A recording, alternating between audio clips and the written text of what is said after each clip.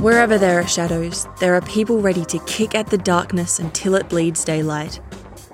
This is Bleeding Daylight with your host, Rodney Olson. This episode is confronting. It's the story of a young boy's nightmare of abuse, but thankfully it doesn't end there. Forgiving the Nightmare is Mark Sowersby's journey to forgive those who allowed the abuse to take place and even the predator who stole his childhood. His message is clear. No matter the shape of your nightmare, there can be forgiveness and even joy. Please don't keep this important episode to yourself. Share it with others and connect with Bleeding Daylight on Facebook, Instagram and Twitter. Make sure you don't miss future episodes by subscribing to Bleeding Daylight wherever you listen to podcasts.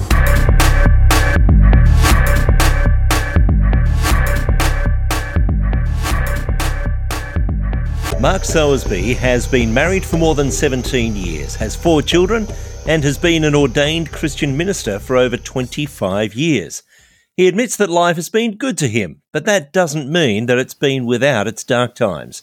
Only a couple of years ago, he faced the darkness, then journeyed through a time of great healing. These days, he shares his story through his ministry, Forgiving the Nightmare. It's my privilege to introduce him to you today. Mark, welcome to Bleeding Daylight. Hello, and thank you so much. The difficulties and the struggles that you have faced in life started well before you were even born. Take me back to that time and tell me what you know of your mother's life before you came along. Well, thank you for asking me that question. I believe every story is connected to somebody else's story, and my story is connected to my mom. And I think my mom in her life carried many wounds and pains and hurts, and that just kind of flowed into everything in her life, including her children. And some of her poor decisions, seeking hope, seeking acceptance, and seeking love that pushed her into many dysfunctions and hurts, again, spilled into our lives. And she met a man that was many years younger than her. She was looking for love. She was looking for hope, but that man became an abuser. He abused my mom. He abused my family, and he physically, sexually, emotionally, verbally abused me too. So that's how this story begins, Forgiving the Nightmare. Forgiving the Nightmare has so much in it. My testimony personally is about how I overcame abuse, how I overcame neglect, how I overcame all the pains and hurts of one's rejection by parents and loved ones. But the story of Forgiving the Nightmare is much more than that.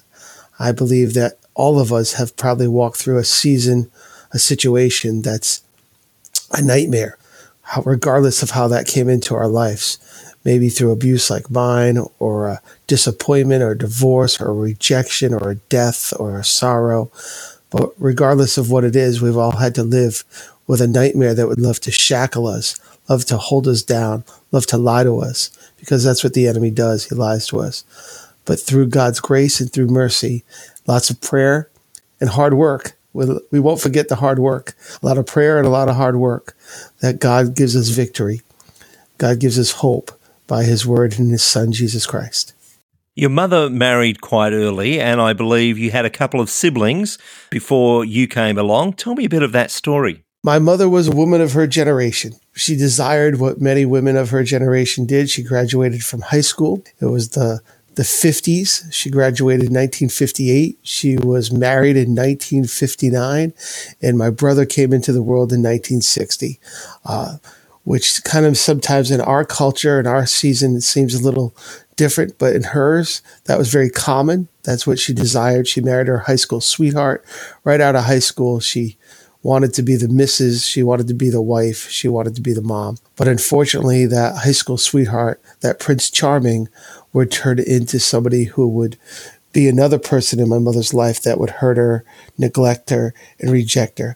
As he found comfort in other women's arms, as he found pleasure in lust and in sin, he hurt my mom, and he stole from her self-worth, her value, that just continued to push her into poor choices for the rest of her life when it came to decision making.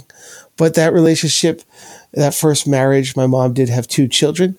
I have an older brother and an older sister. They are a bit older than me, but that marriage did produce my older brother and my sister, who are loving the Lord today and are serving God with all that they have. Then you came along, but not by that first man who was the father of your brother and sister. What happened before you came along? Well, after the divorce of my mother's first husband, she went back home, had no place to go. She went back to her mother's house. The marriage was over. So here she was, mid-60s. She was a divorced woman, felt like she wore the scarlet letter around her neck, if you would. Went back home because she needed shelter. She needed support. She needed hope. Her parents took her in. Her parents loved on her and supported her. But she needed to find a job. She found a job, and it was a factory job. And in that factory job, of course, another man would come into her life and promise her everything she hoped for. Another man would come in and say that she was beautiful and perfect and life would be good. And she found comfort in that man. She found hope in that man. But that man, unfortunately, was married to another. And he deceived her and lied to her and broke her. And I am a product of that relationship. So my father came in and abused my mom also. He preyed on her pains and he preyed on her hurts. And he also abused her by lying to her, promising her the moon, but just giving her selfish desires. So your mother has been through these 2 devastating relationships. And we can imagine that this man was already married, so he had no intention of maintaining a long relationship. And so now he's out of the picture. And you're growing up in the home of a single mum and your older brother and your older sister. What happens there? Because now you're on the scene. Is there another relationship that comes at that point? Yes, there's another relationship that comes. You're right. I was growing up in this situation at my grandmother's house. My grandfather has already passed, so my grandmother was alive, and we kind of grew up, and that's the life I knew. Grandma, my mom, my brother, my sister, my aunts and uncles from the neighborhood. That's all I knew. And then another man came into my mother's life, and that was the man I was referencing earlier, the man that came in that was much younger than my mother. He came in, and at that time, my mom was just so hurting. She was so broken, so afraid. She would have done anything. She allowed her life to become just hurt and abused. So that abuse and that hurt reflected in many decisions that my mom made. It reflected in her health decision, her social decisions, her emotional decisions, her spiritual decisions. That pain from those 2 relationships, the first being her high school sweetheart that she so much hoped and loved, that pain, and then my father coming into the picture and breaking her heart. So the time the third man came into her life, she was already a shell, if you would, of herself. I don't think my mom at that point really understood what love was. I think that she just was an enabler, and she accepted enabling for herself, and she gave enabling to others. And that third man would come into her life. I was 7 years old. And that third man would come in, and he was the abuser. He was the one who abused my body, the one that would steal, lie, and destroy us as a family because of his own pain. So yes, the third man was the one who hurt and broke, and the one who abused me. He was the fulcrum of the nightmare that I speak of in Forgiving the Nightmare. Was there abuse for your siblings as well, or had he just more or less zeroed in on you, seeing you as the youngest and more vulnerable one in the family? Exactly. I was the only one that had the physical abuse. I would say when abuse is in the family, it abuses everyone. But I was the only one who was attacked in a physical way, in a sexual manner, in an emotional manner, in a physical manner. I was the one that was stabbed and beaten and broken and raped. But I think abuse affected the whole family. One of the reasons why I think he did not abuse my siblings is because there wasn't a large age difference between my siblings and this man. Again, he was several years younger than my mother. I think it was almost 17 years younger than my mother at the time. So he was closer to my brother's age than he was my age. So I think at that point, my brother was transitioning out of the home. My sister was not far behind him, transitioning out of the home. They were in their later teens. They were ready to go out. I was the minor. I was the young one. I was the one that was the innocent one that was broken and hurt. But again, I would say that when abuse comes into a home, even though I was the one that was physically abused, abuse affects everyone in the home. Were there others aware of the abuse that was going on? Did you feel that you could confide in someone else, or was this a burden that you had to carry alone? It was the late 70s, and we look back and the awareness, the attention, the support that we see in our culture today for abuse victims, to have advocates and have channels to be able to report and share, just simply wasn't there at the time. I think that time in our culture, at least the part of the world I was living in, when things happened like that, it was mostly handled in families behind closed doors. You didn't tell anybody. I think now we look at society and society says, oh, here, there's advocates and channels to be able to share. So yes, at 7 years old, I didn't know what was going on. I didn't understand. I didn't have a place to comprehend. My body was just ravaged.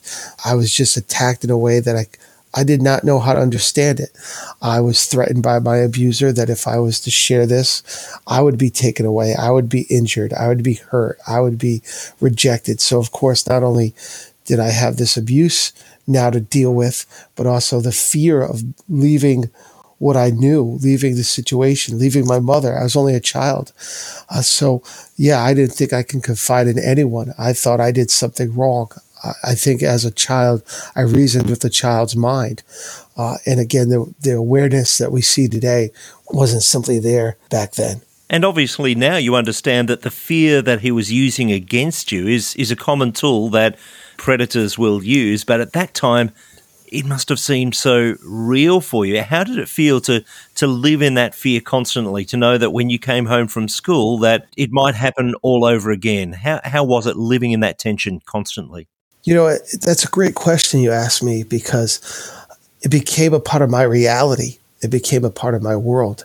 I don't think there was a divide between, today I'm thinking this way and tomorrow I'll think another way.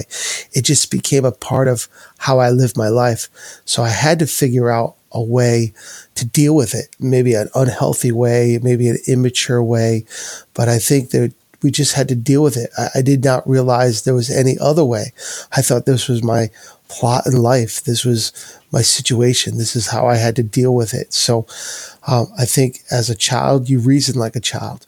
I guess you put it in your mind in places. You kind of place, my home life is like this and my school life is like that. But again, I think as a child, you just have to deal with it and you build situations to protect yourself. You live in an imagination. You live in the what ifs. You live in the day that you hope that this will all end. You look for somebody you can share with. You look for a protector, if you would, a hero, somebody that would come beside you and help this all end. And at this time, you're living through what to you is normal. When did it occur to you that this was not normal, that this wasn't the way that things should be? Well, I always knew it wasn't right. I just knew that this was just a part of who I was. And obviously it wasn't right for my body to be ravished. It wasn't right for my abuser to do these things to me, to sell me and to prostitute me to other men to abuse me. And I just knew that this was incorrect. It was wrong. But again, at 7, 8, 9, 10, 11, 12 years old, there was no voice. I wasn't strong enough. I was already beaten down. I already was held back. But I always knew that someday this had to stop. I did reach out periodically to people. I remember reaching out to my mom at one time, and I think the shock of the story, she just could not comprehend her own self. She brought me and the abuser into the room, and she asked the abuser not to do that to me anymore, and he promised he wouldn't. And of course, the next day I got a severe beating for sharing, and I got more threatened. So again, that just enhanced the rejection, or enhanced that no one will ever truly believe me. No one would ever be there for me, until a time where I was about 14 years old. I was with my cousins, and we were building forts and playing games. And I remember sharing with my cousins who were about the same age as me. And we were outside, and I shared everything that went on, and they told me I should go tell their dad. It was my mother's youngest brother, my uncle. I went into the home, and I'll never forget, I looked at my uncle. It was after a long day of work, and I went to him and I shared details and experiences that a young person shouldn't be able to explain or share. And he looked at me and he said, "Marky," because that's what he called me. He said, "Marky, are you telling the truth?" I said, "I sure am." He picked me up. He wrapped his arms around me, told me he loved me. And next thing I know, I ended up spending the next year and a half living with him. He became my hero. He became my protector. That afternoon, my abuser came to pick me up at my uncle's house. My uncle looked at me, and by this time, he already told my aunt, and my aunt was comforting me, and we were in the home, and my abuser came to pick me up. My uncle, with the calmest face in the world, walked over to the closet and took out a bat. And let's just say he chased that abuser away that day. My uncle served in Vietnam. Never saw that kind of side of him. He was always a gentle giant, but he definitely defended me that day, and never laid a hand on the abuser, but definitely let the abuser know that he was not welcome. And after that day, the physical abuse stopped, and it never took place anymore. And for the next year and a half, I lived with my aunt and my uncle. I'm wondering how long it took you to actually trust your uncle, because obviously your trust has been broken. But was there that instant connection knowing here is a good man, here is someone who will protect me? Or did it still take you a while to feel, yes, I can fully trust this man. He's not like this other man that I've known? Yeah, my uncle was somebody that I could always trust. Again, his children were just about the same age as me. So the three of us kind of grew up together. I would say I grew up closer to a brother to my cousins than I did just a cousin. My uncle was younger, so my cousins were right there, the same age bracket. So when he would take them, he would just take me, and the three of us would go out to holiday together. We'd go camping together. We'd share time together because we were all about the same age, doing the same thing. So I did spend time with my uncle. So there was already a trust in him. Probably in my younger years, not knowing my own birth father, my uncle's relationship in a lot of ways was like a father's relationship in a healthy way. He comforted us. He supported us. And I knew that he loved us. And were there other males in your life at that time or around that time that you could put trust into to start to understand what a real male role model should be? At that particular time, probably the strongest male model I had was my uncle. So not so much outside our family. By that time, my grandfather has already passed. My brother, who was a good man, but he was a young man, and he was already out on his own, away from the family. So really, my uncle at that time was the only male figure that I had in my life that I could trust. That was an adult that I could look to for wisdom, support, and guidance. Not until I became a Christian, not until I asked Christ to be my Lord and Savior, did I find other men in the church, other men that would come beside me and guide me through life with a big hug and a swift kick. I do want to explore that coming to faith moment for you. But before that, I'm interested to know what's going on with your mum at this time. You're saying that this predator has been chased away. You're spending about a year and a half with your uncle and with that family. So what's happening in this intervening period with your mum? Well, at that time, again, my mom's life was so broken. My mom was already just a shell of herself. I think you could see the hurt in my mom's face. The rejection that she felt her whole life was always about her and it was always evident in her. So even though that my uncle took me in, even though she knew why, there was just this denial, if you would. This didn't happen. It's not as bad as maybe it could be. And maybe in my mother's own reasoning, by letting me live with my uncle, she was protecting me. But she never truly ended the relationship with that abuser. And I think because she was abused by him in her own way, again, I don't think what they had was a love story. I think what they had was an enabling story. I think my mom was so afraid of being alone in her life. She was so afraid of being rejected like she was when she was the young bride, living her elderly years by herself, that her whole family would walk away from her, that she would do anything to keep some form of acceptance, no matter how dysfunctional it was. So my mom was still lost in her own pain. And this past year, we lost my mom.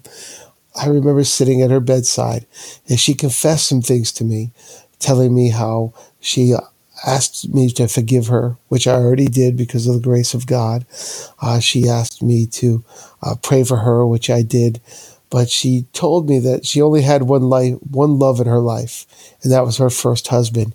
And when he broke her heart, that pain lived with her forever. It's not an excuse. It's definitely not an excuse, but it is a reason. And I just hope I can understand that reason.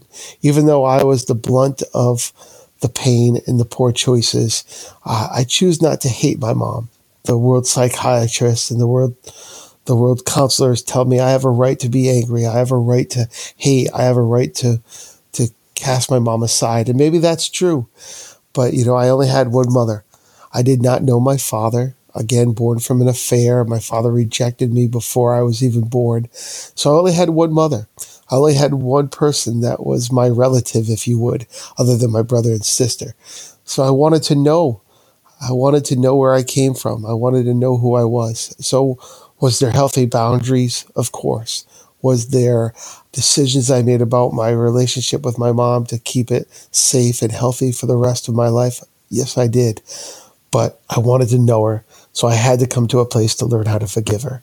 And I could only learn how to forgive my mom by growing close to Christ. And I imagine it's understanding that brokenness and understanding that your mother was in brokenness. This wasn't done out of a sense of wanting to hurt, but it was done out of brokenness, that you can forgive and offer that forgiveness to her. That's right. I think in my mom's brokenness, in her own, by being rejected in her own life, by being afraid in her own life, I think she didn't have the foresight to see down the road.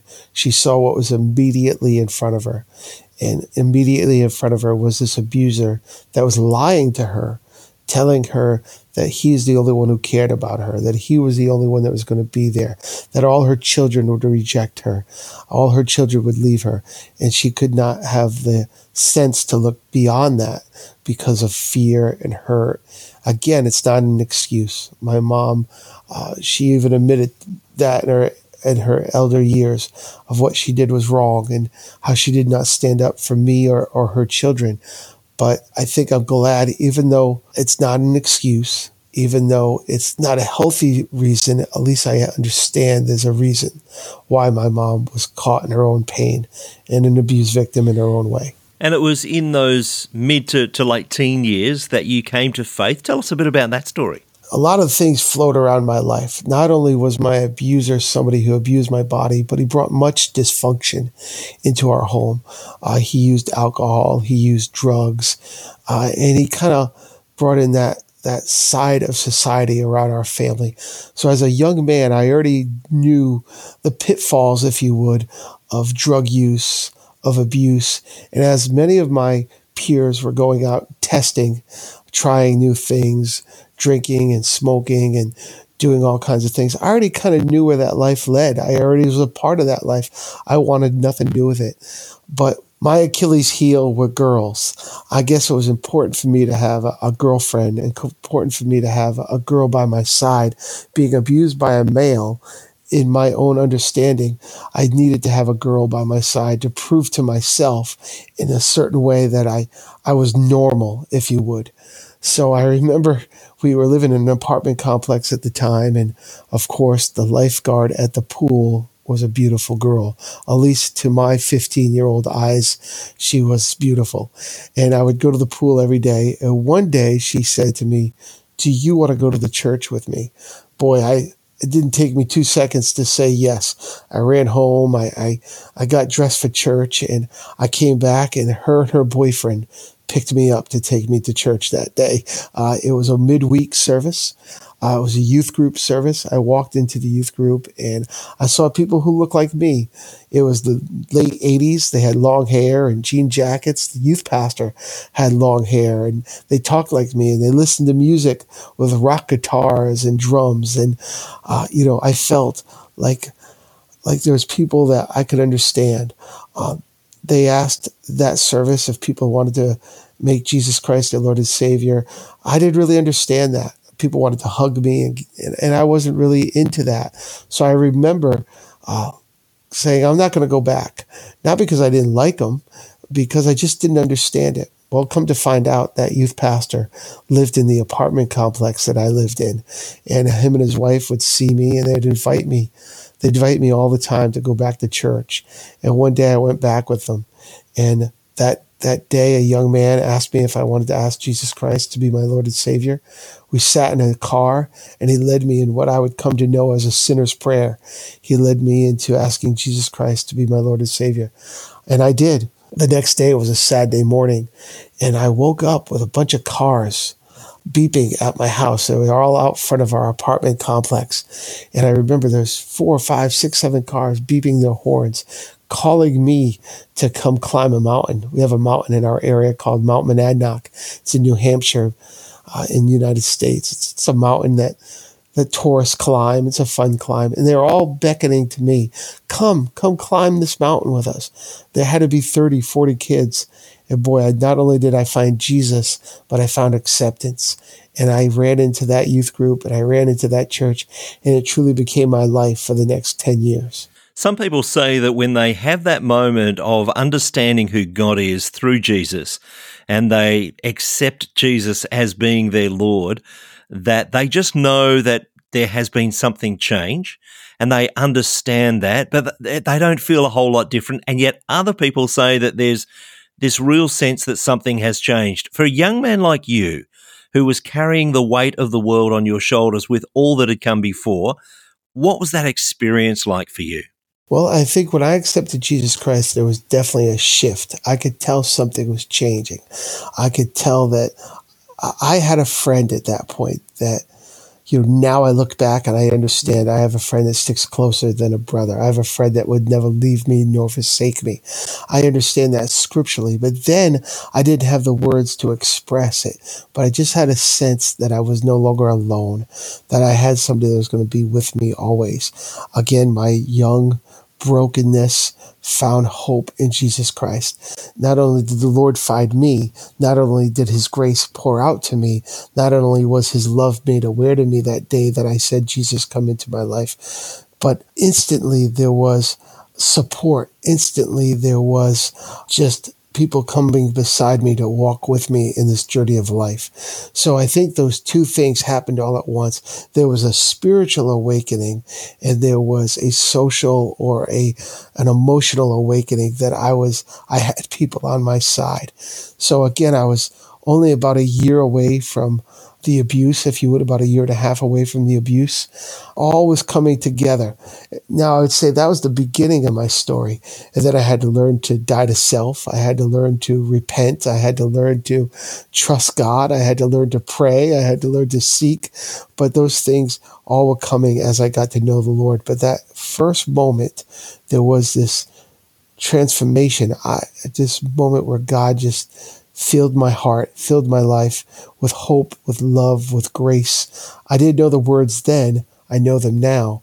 But there was this transformation, if you would, internally, and then the journey of transformation externally. And that journey continues, and we'll fast forward. I mentioned in the introduction that you've been married for quite a number of years now. You have 4 children. You've been a pastor for many years. And so it would seem that the past is behind you. You're moving on. But then a couple of years ago, you had to go through a process of healing. What brought that on? You're right. I have been able to put many things under the blood, if that's what we say in our circles sometimes, put it at the foot of the cross, lay it at the altar. These are things of my past. I will say this for you, brother, that a lot of people, when they walk through a journey like I've walked through, we want God to take it away so bad. We pray, we ask, we seek, we confess, we stand on, we claim scriptures, and we say, Lord, take this pain away. Lord, take this sorrow away. Lord, take this hurt away. And I'm here to tell you, brother, that God has never taken that sorrow away from me. And I know it kind of sounds funny. How can you tell me that you're forgiven? How can you tell me you're delivered when the sorrow has not been taken away? That sorrow is about me often, and it's always beckoning me. It's like a comfort to me. Come back, live in this dysfunction, live in this brokenness, live in these lies. What God did for me, even though he did not remove the sorrow of the past, his word and his spirit became bigger. So let me explain that. I didn't have it removed, but God became bigger than the lies of my past, bigger than the hurts of my past, bigger than the rejections of my past. God's word, God's spirit, God's love, God's grace became larger. It's kind of like God's the bigger mountain. God's the bigger hope. God's the stronger place than what happened to me in my past. But there are times in my life where on certain days and certain moments and certain situations, boy, it would be so easy just to slip back into those old ways, and slip back into that old thinking, slip back into those old practices. It's so comforting because I know my parameters there. It's been such a part of my life for so long. But at that moment, God shows up and says, I'm bigger. I'm stronger. I'm mightier. I'm more loving. I'm more merciful. And those things become strangely dim. Those things become strangely dim in the light of God and the promise of Jesus and the hope of the Spirit. So that journey started for me when I was in Bible school. I accepted Jesus Christ. I was about 16 years old. I accepted Jesus Christ, and I felt just a few weeks later at a youth group meeting, I felt like the Holy Spirit just came upon me and called me to go to Bible school. I remember laughing because one of the casualties of my life growing up was my education. I'm dyslexic. And of course, I tell people I survived my childhood. I wasn't raised. I didn't have the skills to get through high school. I didn't have the supporters, but I did. I graduated. They put me in remedial classes and I was able to graduate, but I never thought college was for me. I ended up going to college, and a great testimony there of how God opened up doors and sent people beside me so I could finish my college. And one day while I was speaking in college, the Lord put in my heart that I would share this testimony called Forgiving the Nightmare. And I remember laughing, saying, Lord, I don't know how to do this. I don't know how to get through this. And the Lord has brought me on a journey since then in how to step out and walk in this promise that he's given me called Forgiving the Nightmare. So again, I said earlier, my nightmare was my abuser. My nightmare was the child molestation that I had to deal with. But we all have nightmares. And what the unforgiveness and hurts of my childhood was doing was shackling me to my abuser, was shackling me to my past, was shackling me to my hurt. It was identifying me as a broken person. It was identifying me as a victim. And I remember one day at an altar, as the Lord came to me and through his word and through his spirit, and he spoke to me and in my heart. And I remember the Lord said to me, Mark, you're not a victim. And I remember saying to the Lord, if I'm not a victim, what am I? All I know how to do is be a victim. I know the life of a victim. I know the language of a victim. I know the manipulation of a victim. This is what I know. This is who I am. This is always won for me. It's got me gain in life. It's protected me. And the Lord said, I'm just going to strip that away from you. You're no longer a victim. And I was afraid, because that's the only life I knew. And I said to the Lord, if I'm not a victim, what am I? What will I be? And the Lord said to me, you'll be victorious. You'll be victorious in me. I wish I could tell you it happened instantly and I walked away and it was all done. That began the journey of forgiving the nightmare, where I had to learn to forgive my abuser, forgive my mother, forgive my family, forgive the ones who rejected me. I had to truly learn how to accept God's forgiveness for me.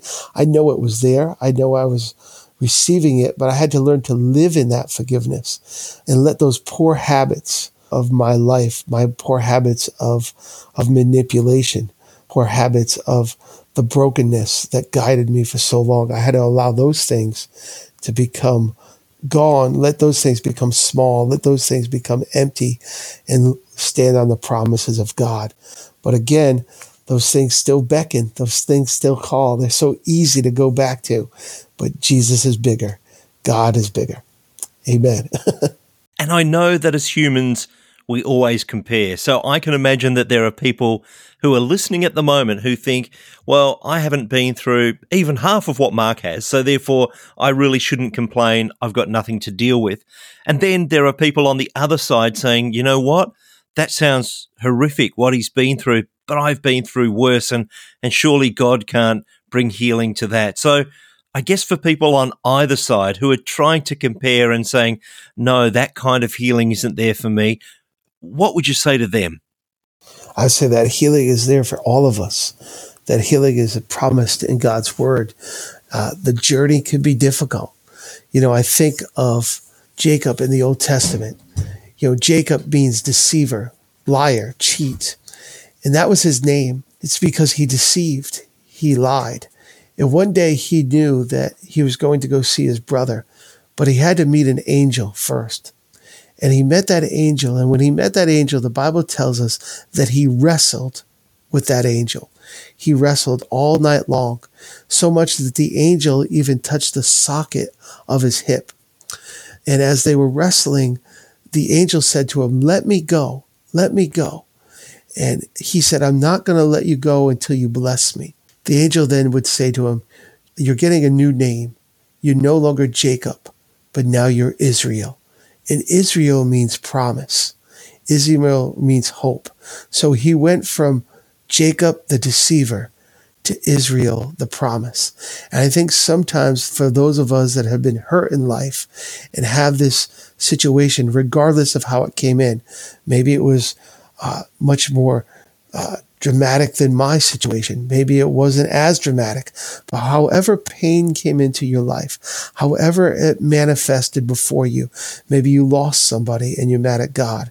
Maybe you went through a divorce and you're upset. You weren't supposed to go through that divorce. Maybe it was a bankruptcy or some kind of disappointment, but it has shackled you to this understanding of your life being broken. But I want to let you know that God is still in the business of making people Israel, taking people to the promise, changing our past and not letting it be our identity anymore. So yes, is there a lot of tears involved? Of course. Is there a lot of wrestling of oneself, wrestling with God? Yes, of course. Do you have to learn to die every day? Crucify yourself, as Paul would say, crucify your flesh. There sure is, because the old ways are constantly calling. And it's so easy when we get hurt to allow those old ways, those old patterns of thinking to rise up within us. But when we get a hold of God and let him truly be the transformer of our heart and our mind, then we stand on the promises of God and confess them even in the midst of the battle. But when we do, by the grace of God, we can walk into the promises. So forgiveness is there for all, no matter what we've been through. And when we're set free, when the Lord has set us free, we are free indeed. I'm sure that there are people thinking that they've been through their own nightmare. They've been able to leave that in the past and walk forward and experience this forgiveness that you're talking about.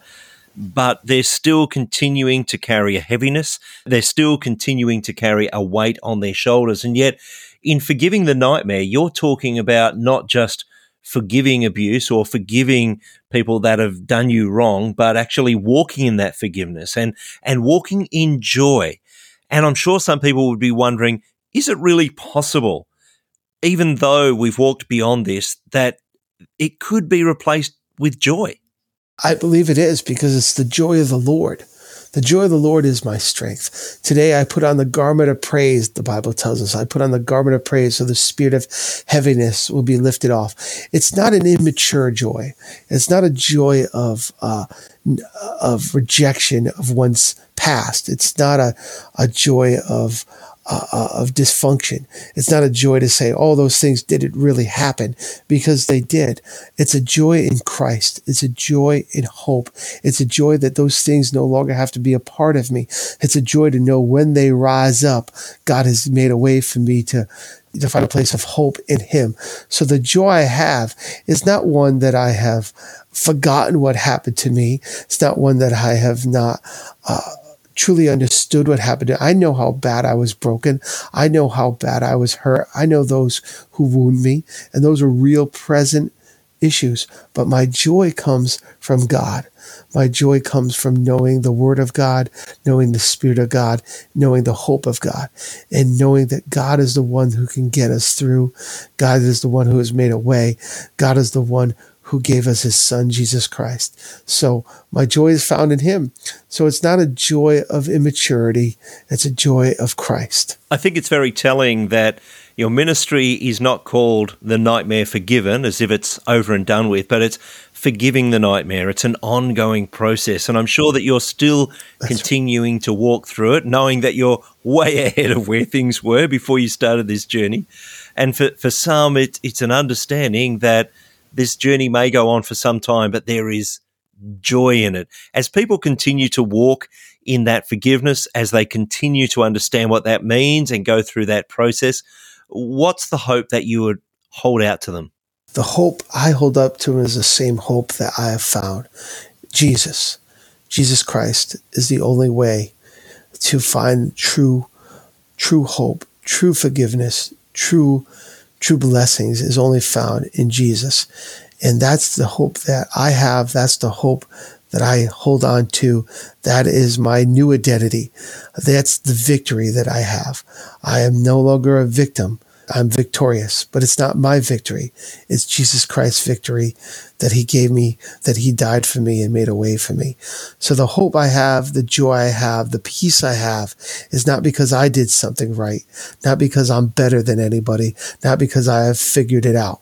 The joy and peace I have is found in the promise and the hope of Jesus Christ, that when I am weak, He is strong, that He has transformed me and made me a new man. He's taken me from Jacob and made me an Israel. And when the past raises up, I remember He's made a way for me to hold on. When the old ways try to show up, God has made a hope for me to go forward. So my promise, my hope, my trust is in Jesus Christ. If people are wanting to be in touch with you, of course, I'll put some links in the show notes at bleedingdaylight.net, but where's the easiest place to find you and to learn more about how they can forgive their own nightmare? ForgivingTheNightmare.com. ForgivingTheNightmare.com is the best way to connect with us. We're also on Facebook at Forgiving the Nightmare. You can check us out there. But ForgivingTheNightmare.com, you can go there. There's a website there. There's an email there, Mark at ForgivingTheNightmare.com. You can email me at Mark, M-A-R-K, at ForgivingTheNightmare.com. That's the best way to check us out, either by ForgivingTheNightmare.com or on Facebook at Forgiving the Nightmare. Mark, I want to thank you for your honesty, for your bravery in telling your story, and I know that it is going to make a difference in many people's lives. So thank you for your time. Thank you for the integrity that you've shown throughout, and I look forward to sharing this story with many people. Thank you. God bless you. Thank you. Thank you for listening to Bleeding Daylight. Please help us to shine more light into the darkness by sharing this episode with others. For further details and more episodes, please visit bleedingdaylight.net.